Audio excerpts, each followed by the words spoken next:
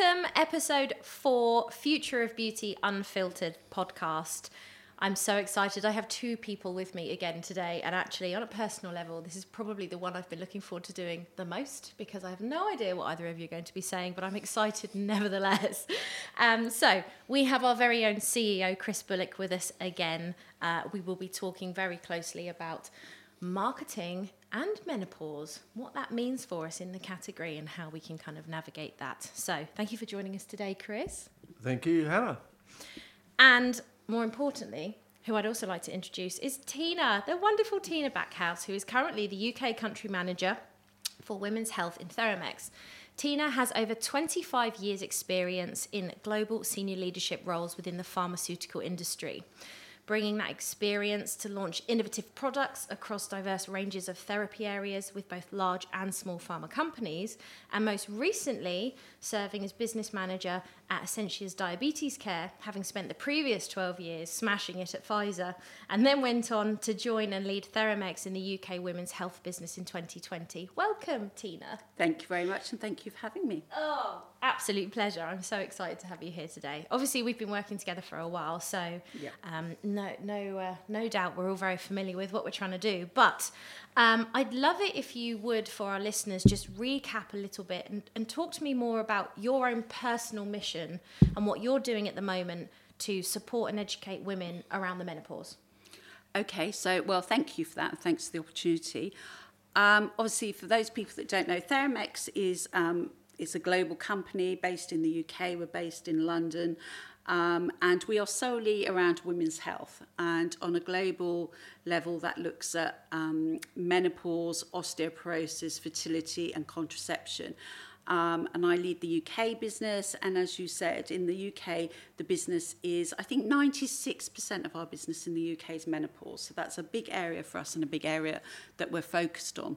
Obviously, at the moment, I'm sure there's nobody that's listening that hasn't heard the word menopause or, the stuff that's going on around it. So it's a topic that is out there at the moment. And for me personally, I came to Theramex when I joined Theramex in a very typical haphazard way. I knew nothing about them, and it was all done as a rush. I got a telephone call saying, would I be interested in this role? I had a discussion with someone on the Friday, and I went in to meet them in their office in Sloane Square on the Monday, and I started on the Wednesday.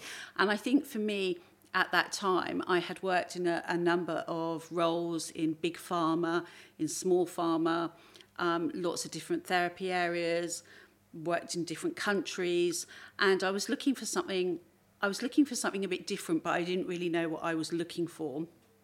And then I kind of walked into Theramex on that Monday morning and knew immediately this was what I was looking for, because I felt, as a middle-aged woman and a passionate campaigner for equality for women, that this was a chance to really look at the inequalities in women's healthcare, and especially around older women's healthcare, and really make a difference. So for me, it is a personal mission, the stuff that we're doing around menopause and all the work we're doing, and the amazing women and men that we work with to in all different types of the business, to really drive that equality of healthcare for older women.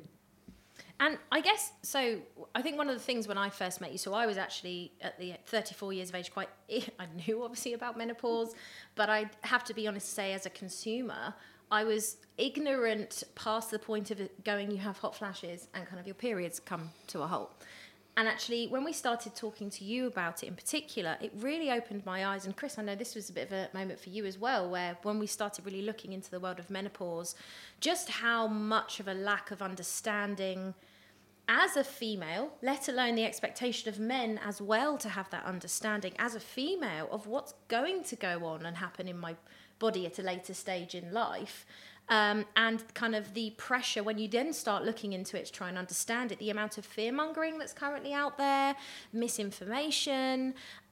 What do you see, in your views, are kind of the key issues in relation to menopause within the UK market at the moment? Because I think there are quite a few. Yeah, I think you're absolutely right. First of all, I think you're right. I certainly, when I'm 52. When I was going through perimenopause and menopause, I was sat there waiting for a hot flush, and I never got a hot flush, and I still never, I sometimes feel a bit warm, but sometimes it's 40 degrees in this country. So I was waiting for a hot flush and I never got it because I didn't know that hot flushes were just one symptom of around 48 symptoms that could affect women. I definitely had brain fog. I was definitely forgetting things. I was definitely putting my keys in the fridge and doing those sorts of things. And I thought I had early onset dementia. I thought, this is it. I'm going to be one of those strange people that gets in their late 40s dementia, and that's what's happening to me. So, and there's a lot of women out there, and that comes down to education. And, I'm very fortunate in the business I work in that I was, spend my time talking to doctors and specialists and was able to self-diagnose myself because I had been to see GPs and I had been to see gynecologists, one of whom, a very well-respected gynecologist, said to me, when I said, what's wrong with me, he said, I wish I had £1 for every woman that asked me that. And really, looking back on that now, that seems quite amazing that he said that to me, that he didn't recognise that I was in perimenopause. So I think there's many things that, are issues for us at the moment in the UK. Education is the main one, I think, and that's education for women so they understand what to expect, what's happening to their body, but also education for healthcare professionals in the way that you would expect a consultant gynecologist to be able to pick up someone that was in perimenopause or a GP. Clearly that's not the case. But there's also wider education. 20 years ago, before the WHI story was headlined on the Daily Mail and told all women that were taking HRT they were going to get breast cancer, an extremely flawed study that's since been proven not to have any merit whatsoever. 30% of women that could take HRT in this country were taking HRT.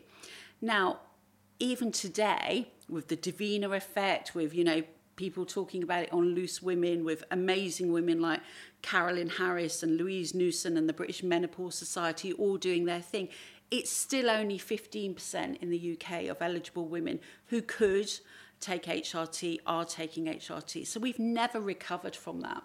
And I think so that level of education and acceptance and talking about it and understanding, I still get people come up to me who I vaguely know from being a school mum in the supermarket saying, oh, well, I'd love to take HRT, but, I'm very worried about cancer. My doctor's told me that, the risks and all those kind of things. So that education for women, for HCPs, healthcare professionals, and for wider society is incredibly important, I think.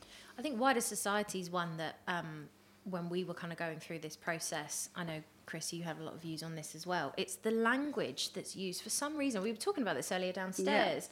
Yeah. Even when you talk about skincare for kind of the forgotten, invisible, whatever kind of consumer you want to call Gen X, however we want to categorize that person, it gets to the point where you kind of in the external worlds, and when it comes to seeing yourself being represented within advertising or whatever, you get to 35 and then the next thing you're retired and living in Florida. So it's kind of this really important stage of life, and the way in which we talk about it has negative connotations sometimes within the culture and even sometimes the marketing community. And I think that was definitely, Chris, when we were started working with you and what you guys are trying to do at Theramex, and obviously Femoral and the brands and the way in which you can support people, be that HRT or an alternative, because as you've always said, you believe more in the fact that women should have choice. Yeah.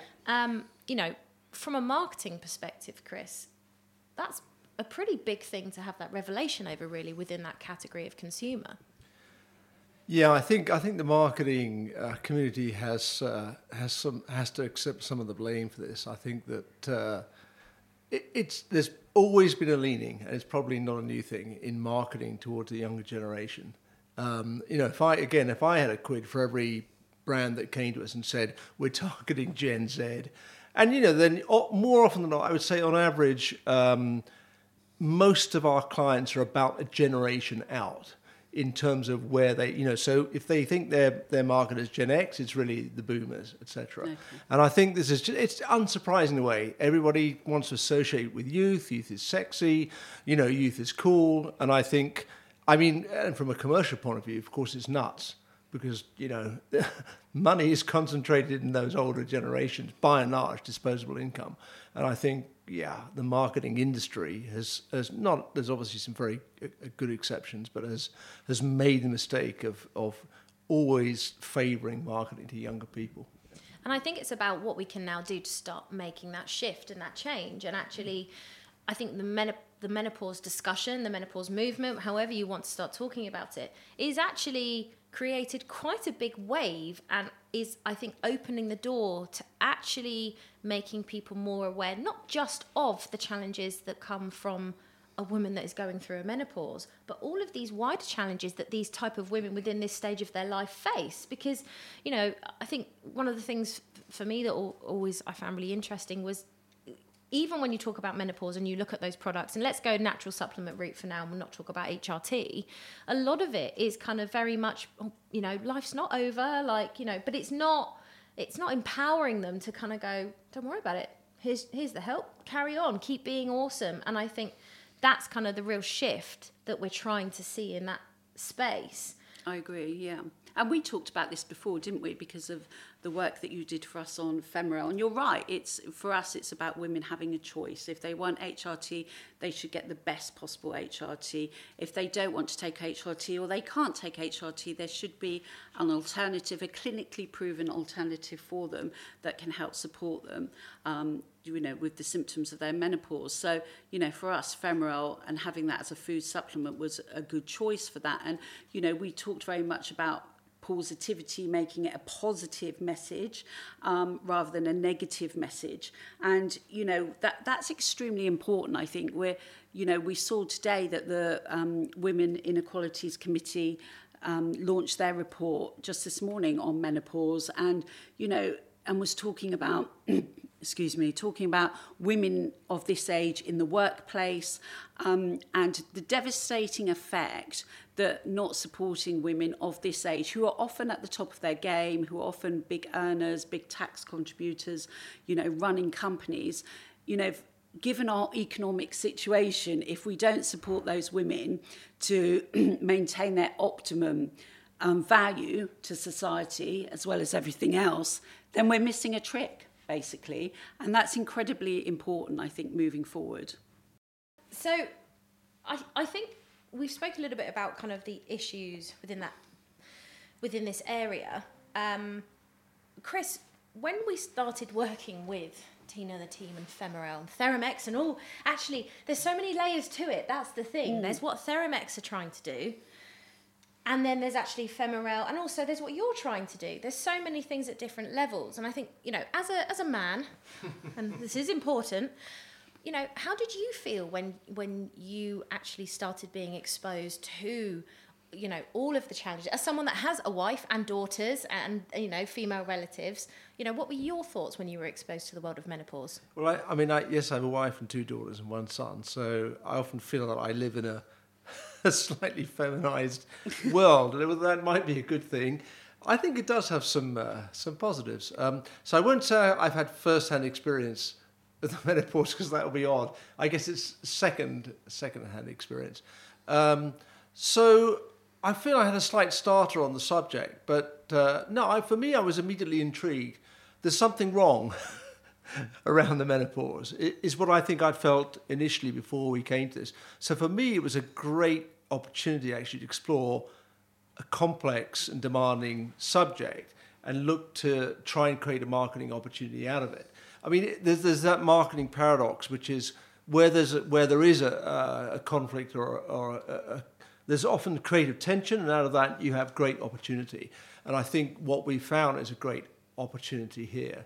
But otherwise, I'm still, I would say, still slightly perplexed. We talked about it a lot, about it as the kind of last taboo. Is it really the last taboo? I'm sure there may be others to be uncovered, as it were. But I think it's kind of strange. We think about all the other subjects that have been difficult in the past have, I think, been being brought into the open. So, race, ethnicity, sexual orientation, mental health, all these things when I was very small, which is quite a long while ago, were difficult almost for everybody, it seemed, to talk about. But there's been such good work to make those things, to normalize them, I would say. Why is it that this one particular subject has not been? Now, I don't have an answer to that. What I would say is I think there's an opportunity. What is astonishing, though, is the lack of knowledge. And as you pointed out, Hannah, to me, I could guess what most men's level of knowledge and understanding about the menopause was. I even sort of assumed that most women knew much more, even if it was heading their way or they were heading its way rather than being in menopause. And so, I was surprised. I mean, we have a number of 20 and 30-somethings in the office, female, and one of the great things is we opened up quite an open discussion here about it. And what they said almost universally was, I have no idea. Yeah. I have no idea what I'm heading for.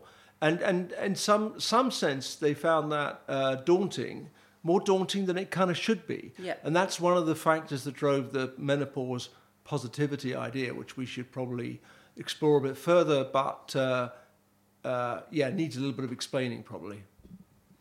I mean, positivity. What's it all about?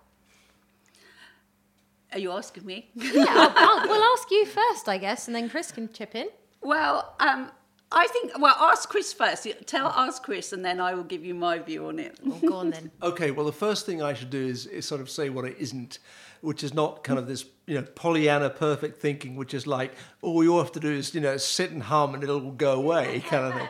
Because obviously it won't. And I think, what's clear from the actual research we did and the discussions we've had and, one's normal life contacts is that it can be a very challenging situation, can provide some very big challenges to people. But what I felt in particular was that society was making it worse. So all the discomfort in talking about it, the stigma. I mean, Tina's referred very effectively to menopause-age women in the workplace, many of whom I think have had a terrible time and probably are still doing so now. How could society be doing that now? So I think what we really saw was, is there a way of facing up to this in a way which at least is with a positive mindset that actually can mean society does some things differently? I think, and the kind of key strands behind the positivity. First of all, aging is a natural journey. I mean, it's a natural thing. So first of all, menopause is going to happen to all women. It's not a disaster. It's not something imposed on them other than by nature, as it were. Secondly, we're all, both men and women, living longer lives. So we have to start thinking about, let's say, positive aging. The other thing that struck me really strongly was that all stages of life have their own challenges. Yeah. Okay? And probably the most challenging period for many people, more than perhaps the menopause, is being a teenager. Yeah. We've all been a teenager. Has its ups and has some terrible downs. Okay? So it's just a life stage. And nobody would say, why wouldn't you encourage a teenager to live a positive teenagehood, as it were? So I think, it's just another one of life's challenges. And therefore, why the taboo, almost the stigma, the difficulty, the discomfort, all of those things are actually societal. So if it's not bad enough, some of the symptoms are going to be a real challenge for everybody. Yep. Then you've got society imposing this burden. When we've learned to talk in a normal fashion about every other major issue, it seems, that society has coped with. So I actually think the brand could play a role in this. And we're great believers in trying to find authentic purpose in the brands we work with and not overlaying some unassociated cause. And it struck me here that the brand itself could play a very positive role by promoting, and it's this particular angle. I mean, there are a lot of people trying to break the taboo around menopause. That's a good thing. But that we could take a more specific angle, which is if society will look at it a little differently, and let's encourage society to do so, then the brand can have a role in normalizing the subject and taking away some of the associated mental anguish that society imposes on people who are undergoing the menopause. Well said. Yeah, absolutely. I mean, I 100% agree with that. I think it's, I remember when you first told us about the idea, I think it's absolutely the way we should be going, you know. And I totally agree with you about, you know, I've got a teenage daughter, and I see the anguish and the slamming of doors and the, you know, hormonal rushes that go there, and, you know, but we make it a positive experience. And, you know, and I think, you know, it's something that I've thought about a lot, and you know, it's very easy, or it's not, it's very difficult to not always be very angry about the inequality of women and the inequality of women in healthcare. And we know there's been inequality of women in healthcare. And for those people who, you know, query about it, then read Kate Muir's book, you know, Everything You Ever Wanted to Know About Menopause, and it will tell you very eloquently in their incredible research around that. But there is inequality in women's healthcare, and especially for older women. You know, and you only have to look at clinical trials and the way clinical trials are set up to exclude women and to exclude different things. That means that our healthcare is not equal. And I suppose for us, you know, the discussion around positivity and the chance to use Femerel as a brand to really champion that is a very positive thing. We want it to be a positive thing. I feel very passionately that one of the reasons I do this is so that, you know, my 12-year-old daughter in 40 years' time is not having this same conversation that we're now having, and with her daughters, and, you know, that generation. We have to change this. We have to change this perception. And actually, you know, at the moment there's some backlash, you know, from tabloid media. And I say that in a demeaning way because I mean it in a demeaning way. There is some backlash around, you know, these celebrities using their voice and about menopause and Davina well, you know what? Great that those women are using their voice, because we all have to use our platform. And I'm incredibly proud that those women, whether they're celebrities like Davina and Penny Lancaster, whether they're politicians like Carolyn Harris and Caroline Noakes, whether they're doctors, you know, like the British Menopause Society, Louise Newson, any of these people that are using their voice in a positive way to try and change how menopause is viewed, how we see it, and, you know, to make it a positive stage of life, just as Chris said, should be applauded and not dismissed just because somebody happens to be famous. Absolutely. And I think as well it's about kind of changing the mindset through the generations. I think that's a really big opportunity. So, you know, I'm the eldest of 6 kids, 5 girls. And wow. My mum, yeah. A lot of doors slamming in your house. Well, she used to just stick us in the garden and let us rock it out, if I'm completely honest. It was a safer way to do it for the building. That's why it's such a scrapper. Exactly. No, I was the eldest as well, so I kept them in line. Anyway, but my mum went through the menopause, and we are very, very close as a family. We knew nothing about it. We just kind of, for a period of time, were like, Mum's losing the plot, guys. She's forgetting everything. She's just disappearing for afternoons. She's getting mood swings, you know, all these kind of things. And we didn't have that open conversation, but also we didn't have that awareness to go, Mum, you all right? Like, you know, is something going on? Do you need, you know, do we need, and I think there is that generational thing of being comfortable to, there's a spider hanging over my that's lucky. Microphone. Oh, there we go. It's on my bottle now. You know, there is definitely that generational challenge as well. And like you said, you don't want your daughter to be having the same challenges that you've had and that other people were having it, that they are today. And I do hope and I believe that as time goes on, there will be this shift. And I think as well, it's about people acknowledging what this target audience do and don't want to respond to. So obviously you guys took the time, rightly so, you know, to ask the questions. You know, one of the first things we said when we started working with you was, we need to ask them and actually find out how they feel about it. And, you know, I think one of the biggest things when it came to, I know, kind of a non-HRT alternative, was they didn't want it to look medical. Because actually it isn't a condition. It is, like you say, Chris, it's just a stage of life. And when we were having kind of discussions internally and working through the way in which we, you know, wanted to communicate kind of Femerel, one of the biggest debates we had was, well, hold on a minute. If I go through my own personal experience growing up, I had the support and I had the conversations about what's going to happen when periods start, what's going to happen, you know, when you get pregnant, what are the stages that you go through. it kind of stops after that. It basically, the communication gets you to the point of getting up the duff and having the baby. Yeah. And actually, if I'm honest, after that, it kind of stops. So that's, and is that where society thinks that your value ends? Well, I don't know. It's a good question. I think this is half the challenge in what we're trying to unpick at the moment, isn't it? It's painting women as a kind of a means of production, a reproduction.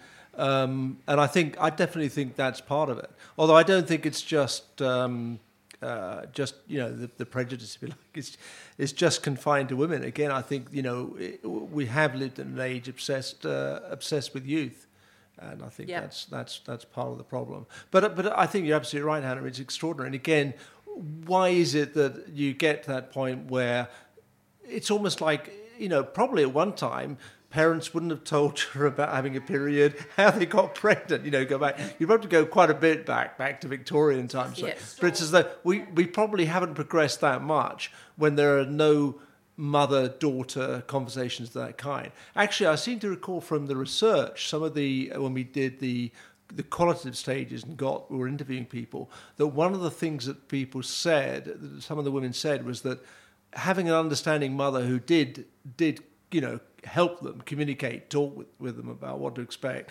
was a definite bonus. So again, to me, that ought to be part of the normalisation, but it ought to be the kind of conversation that can happen anywhere, in the workplace, wherever. Absolutely, and you're absolutely right about not over medicalising it. So I feel quite passionately about this, and that when you're, for example, when you're pregnant and you have a baby, you don't go and see a pregnancy specialist. You go and see your family GP or your community midwives who know you and look after you and help you through this natural part of your cycle. So although I applaud that we have menopause specialists, and thank God we do at the moment, women should just be able to go to their GP. They should be able to go, or if they don't want medical input, they should go to their chemist and look and see what kinds of things could help them through this natural part of their life. We shouldn't be over medicalising this. We shouldn't be insisting women have blood tests and do all that. I see some private clinics, not all private clinics, but some private clinics who are offering wide-ranging tests for women to have, and they don't need most of those tests. And we can't over-medicalise this. It's a natural part of our cycle, and anything that we support, whether that's HRT or non-hormonal treatments and other types of support, or other brands that you work with as well that can support women through this part of their cycle, is exactly the way it should be. I think that was one of the things I found really fascinating when we started working with you, is actually, like you've just said, it's about choice. If you forget everything else, it's about elevating the fact that women should have a choice in every area of their reproductive rights, situation, like whatever it may be. It's their body, and how they want to deal with it and navigate it is a very personal decision. Absolutely. And we're already seeing, in some parts of the world, Western world, those choices that, we had progressed being taken back, years and years and years, which, is devastating, I think, for women. But choice comes through education, and it comes through what we said at the beginning of educating women so that they know the choices that are available to them. They know what's happening. They can take control of their menopause or their perimenopause or their postmenopause.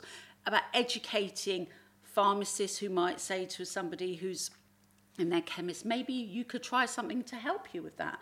Or whether that's a GP or a practice nurse, whoever it is, everybody needs educating to a really high level. And we do, the women's health strategy that was published last week, I really applaud the fact we have a women's health strategy, but there needs to be more tangible things in that women's health strategy it can't just be words. There has to be things that make this change happen for women so that they have these choices and that they can actually move forward in this period of their life.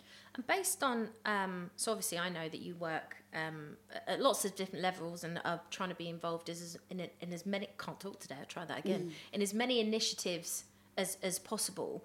What have you been involved with? What have you seen? what are the attitudes of the MPs, NHS, all these different areas that you're seeing that are positive, and actually potentially some areas that need a little bit of work?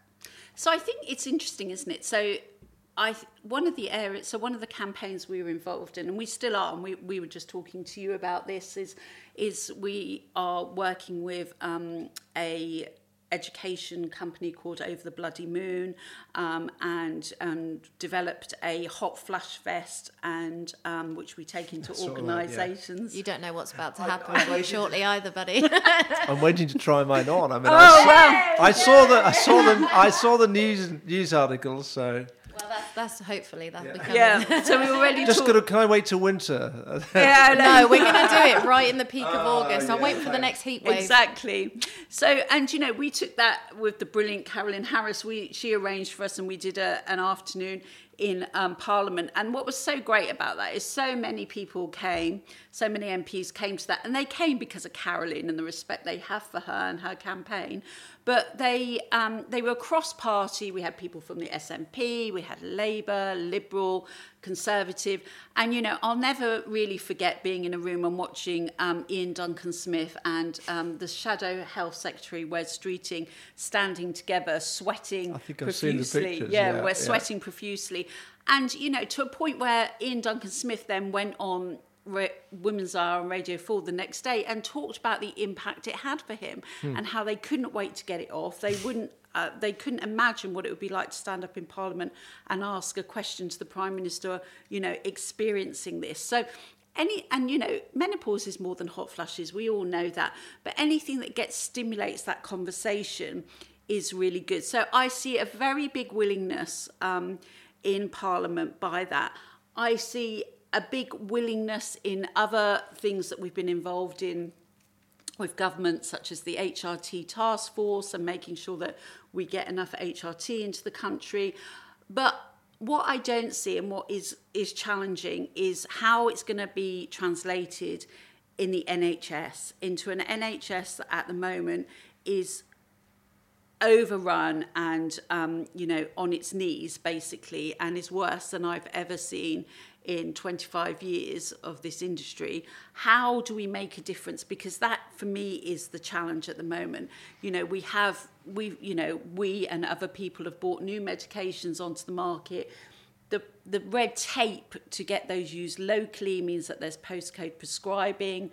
We're championing the idea of a national formulary so that, whether you live in Surrey, where we are now, which is very beautiful, or whether you live in Doncaster, you should have the same ability to be treated the same for your menopause. You should have the same medications available to you, and that's not the case. We saw a really good study last year from the University of Warwick that said that women that live in these more deprived areas 30% less chance of being prescribed HRT, and if they are prescribed HRT, they are not prescribed the most innovative and best HRT there is. They're prescribed older, cheaper variations of HRT. So there's huge variation in terms of how we're treated. So the NHS, I think, and the way that menopause is treated by some GPs and, a lack of knowledge and education, again, is the sticking point. I think the rest of society is getting behind the message. And certainly my experience of what I saw, as I say, across party in Parliament has been very positive. Yeah, at least I think what is good is that the time is right. And that's another thing that I think will help us in our campaigning. So if it truly is the last taboo, maybe now is the right time to encounter it, because people seem to be receptive, and that's good. But actually, Tina, one thing you referred to, I'd almost laugh, it wasn't a bit sad really, was education within the medical community and GPs in particular. And a number of things struck me when we were researching this area. First of all, anecdotally, the number of women who talk about having a bad experience at the GP, you almost end up feeling that GPs were kind of menopause deniers, because it almost always seemed to involve them looking for something else, not knowing enough about the subject. I mean, one thing I think came up, which is that I forget the exact statistic, but the amount of training a GP receives is something like it's a 1 hour module, and it's 7-year training or something. So no wonder most of them are floundering. Whereas presumably, if it came to sexually transmitted diseases or even pregnancy, as we said, they're probably pretty good at taking those things in their stride. And that's what all we want them to do, really, regarding the menopause. Just as you say, if it's normalised, be well informed, help people, give them choices, Absolutely. And take it all in their stride. And, guess what? Everybody would benefit. Absolutely. And that's what I would say about the women's health strategy. Look, it's great. We've got, we didn't have a women's health strategy. Now we have.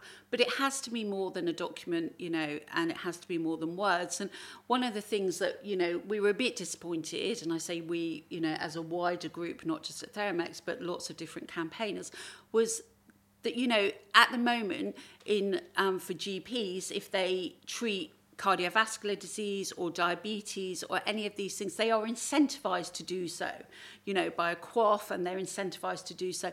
And actually, the way to make this happen would be to incentivize them to look at the care of this group of women. So, we did want that to happen. We do believe there should be national formulary and equity of prescribing. We do believe there should be education so that women, and readily available, alternatives to HRT, which is why we've gone into people say to me all the time, well, why would you go in and bring a supplement that for these women when you do HRT successfully? But again, it's about choice, and some women want that choice, and we are not here to be deniers of it. We are here to say, whatever your choice for this period of your life, we are here to support you and make sure that you get actually the best possible treatment in that category.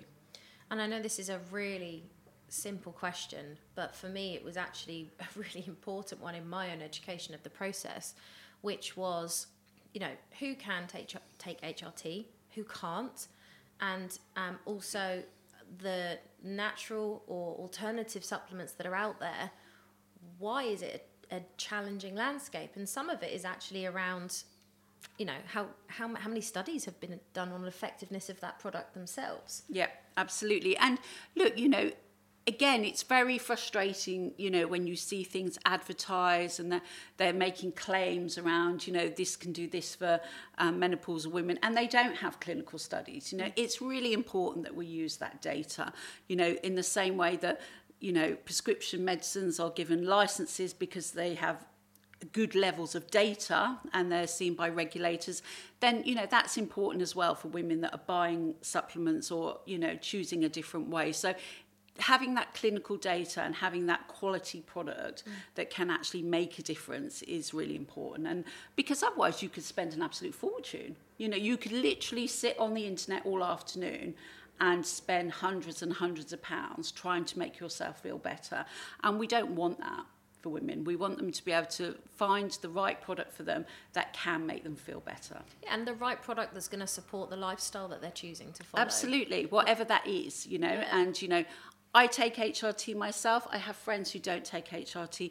It doesn't matter as long as you are getting the best support and you actually have the choice. That's what makes the difference. And when you started taking HRT, from that moment where you started kind of realising that you needed support in that area to then actually bringing it into your system, what did it bring to your personal life?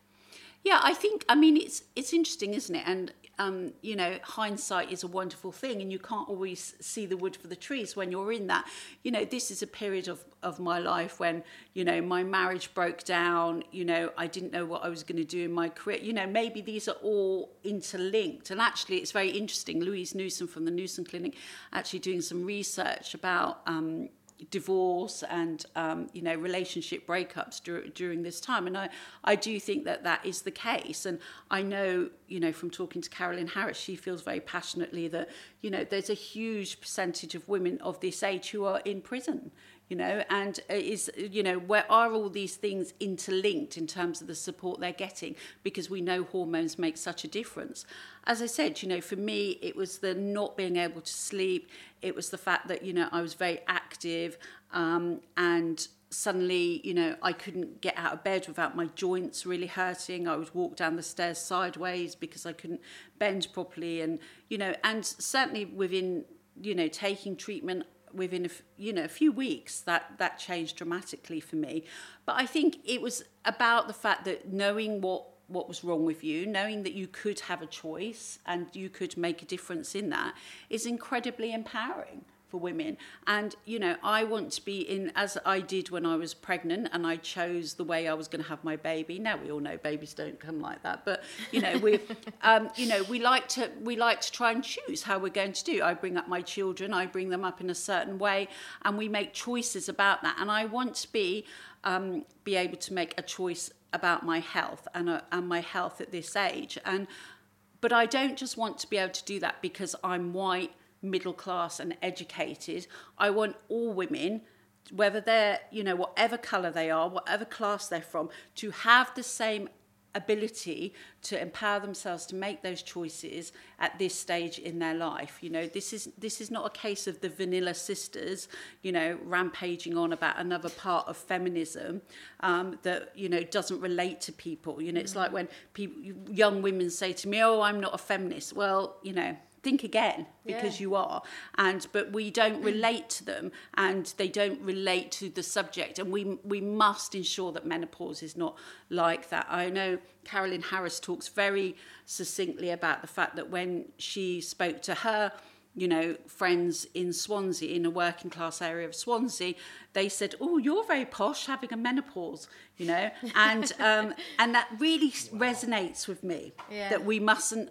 It has to be information that's out there, choice that's out there for all women. Whether you are a woman who is struggling to, you know, manage a pharmaceutical company or a CEO of a private equity company, or whether you are a woman that gets up at 5 o'clock in the morning to do a cleaning job before she puts her kids to school, all women need to have the same choice and ability to have the same treatment for their menopause. You touched on something earlier as well.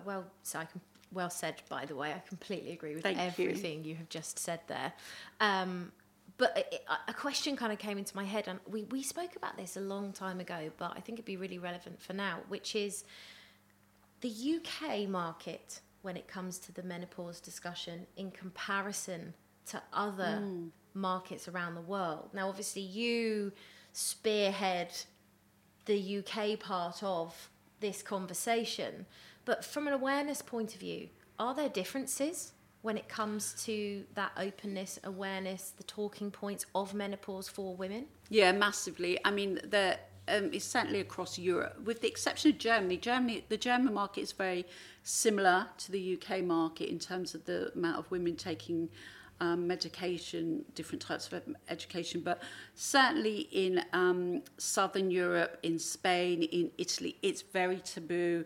In France, it's very difficult. The amount of HRT, for example, prescribed in these countries, where we talk about 15% of eligible women in the UK, it would be nearer 2, 3, 4% in those countries. So they have never recovered from this fear and of, you know, getting breast cancer, of it being dangerous, and, you know, and not being spoken about actually by these women, just not spoken about, or by their healthcare professionals. And if you think in a lot of these countries, they have private gynecology, you know, they go and see their gynecologist very regularly, much more so than we do here, where we only go when there's a problem, then it's still not talked about. So there's huge variation. And then, of course, in America, you've got it's so variable. I mean, I've certainly got friends in California who struggled to get HRT. You know, there's lots of different. The Americans like to compound, make their own mixes of. You know, this is terrible, really, in terms of managing hormones. And so there's lots of different elements at play there. But again, a lack of understanding. You know, one of my friends who lives in San Francisco, very liberal, well thought, you know, San Francisco is not, you know, Iowa. It's somewhere where you would expect, you know, to get reasonable care. Had a hysterectomy and was told by her gynecologist she didn't need HRT. So, I mean, which is utterly ridiculous. So you know, all these things just show that there's a huge amount of work to do. And I know that a lot of the women who are making a massive difference in this country have a passion, including Davina and all those other people, to take it globally and to make sure that women across the world have the same opportunities. And so the UK market in comparison to these other markets is more progressive. Yeah, it is. It is more progressive. And so what I always say to people is it's not brilliant here, but if you think it's not brilliant here, it's worse in other places. So, we have done a lot of work. We've seen in the last couple of years huge amounts of growth in the market, both for hormonal and non-hormonal treatments as well, and choices. So that, and this conversation wouldn't have been going on 5 years ago. So we see a lot of progression, but we're not saturating the market. We still have a long way to go. So all the people that say, well, I'm fed up hearing about menopause, well, button up, because it's not going away, and we're going to carry on talking about it till all these women have equitable choice. Absolutely. And I think, so I guess my last kind of question for you really is, in your experience across the years, what role do you think that brands, companies can play in breaking down those current taboos in society and actually changing that narrative around menopause and actually supporting the education of it as well? I do think brands have a really important part of this. If you think that, and the first thing I think is, it comes back to your point about your advice to us when you first started working with us, is research is really important, and there is nothing, as a menopausal woman myself, I hate more than people making assumptions around the fact that, oh, do you need a fan? No, I don't, thank you. So I'd like a gin. That's what I'd like. Wouldn't we all? That's universal. Yeah, that's not just women. To be fair. And but so having that research about what the issues are for women, what is important to them, I think is incredibly important, and brands have a responsibility to do that. And whatever brand you are, whether you're makeup, whether you're sanitary towels, whether you're supplements, health supplements like we are, you have a responsibility to understand your market and to ask the questions. And I listened to some of that research that we did, and it was surprising to me. The question would be asked, and I think, oh, well, I know the answer to this, in a quite a cocky way, because I live and breathe this. And it wasn't what I thought. And it's really important that we understand that. And I do believe that, I am a great believer that all brands, if they're talking about it, I'm happy. I see advertisements on television for brands, targeting this group of women. Some of them I like, some of them I don't like, but I don't really care, because they're talking about it and they're making the conversation. And I think that, the more that brands do that, and the more that they understand and can actually help shape the conversation. I know, for example, at the moment, Boots have got a menopause bus going around the country with This Morning, the TV show. Great. Great. I'm all for that. And, that they're taking doctors and they're having those conversations. So I think, but the responsibility, I do think, is about understanding it completely and research, because it's not just about hot flushes. Chris? Yeah, no, well, absolutely. So I think the brand thing, unsurprisingly, perhaps for me, you'd hear, I absolutely relish the opportunity to activate a social purpose-based campaign with Tina. I've been a vocal critic of what I would call unrelated brand purpose, adopting a marketer's favorite cause. Why? Well, because it's fashionable or whatever. Yeah. So this is a chance to really do something. Talking again about the research, if you follow the research we did, there were times you could feel a little bit bleak about the subject, okay? I noticed quite a few people, when asked how they felt about experiencing menopause, quite a common comment was sad. Yeah. And that really got to me, okay? Yeah. Because, as I was alluding to earlier, you can't completely eliminate all the physical symptoms that somebody's going to have. But the mental state surely is something that society, as I alluded to, can impact on. And I think this is where we as an agency will have a rare chance to make a difference, where it matters.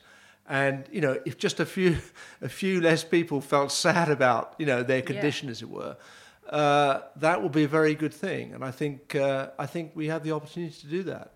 I mean, I think that's really important. And of course, the sadness and the anxiety are often why women are given antidepressants. Now, of course, years ago, a lot of them were locked up in asylums at this age, because they were losing their minds. And so, we haven't really progressed that much. We're just giving them antidepressants to shut them up and get them out of the GP surgery. And the fact is that sadness, it doesn't need antidepressants. It needs an understanding of what you are and an education so you can make choice. And that then you feel less sad when you're able to make choice. I mean, even just look at a woman's monthly cycle. Yeah. I'll have a couple of days a month where I sit there and go, I really want to cry today and I don't know why. And I'm not an overly emotional person in that sense. But when you start actually trying to take the time to be more aware of what's going on in your own body, I can look at the apps or whatever that I use to track and go, that makes sense. Absolutely. But when you're entering that kind of a later stage in life, it's on such a bigger scale. Yeah. And of course, you're managing things, so you're often managing children or aging parents or big careers. So you're not as focused. My 12-year-old daughter who's having massive hormone, she says to me sometimes, I just feel so angry. And I think because you've got time to think about how you're feeling. Do you know what I mean? And actually, the problem is in menopause, we don't have time. And so all we know is we're not sleeping, we're feeling terrible, but we haven't got time to analyse it in the same way that you can when you're younger. It's the headspace. So it's that headspace. And so I do think you do end up feeling sad. And I think that is, we can stop a lot of women feeling sad and by really helping them with their choices, I think. Amazing. Well, thank you so much for it's taking been a pleasure. The time. I love talking. Oh, well, I love you. So it's amazing. Thank you very to much. Have you here. And thank you so much, Chris, as well. I could literally talk to you about this for hours, and hopefully we will see you back here next time in a cheeky in the little hot vest. Flush vest. Oh, exactly. yeah. The Menno vest. Minute by minute. Bring it on. Brilliant. Thank you so much, Tina. Thank you. Thank you so much for everyone that's been listening today. If you have any questions, you want to have a chat with us about this subject, please do get in touch at podcast@thepulagency.co.uk, and we hope to see you next time. Thank you.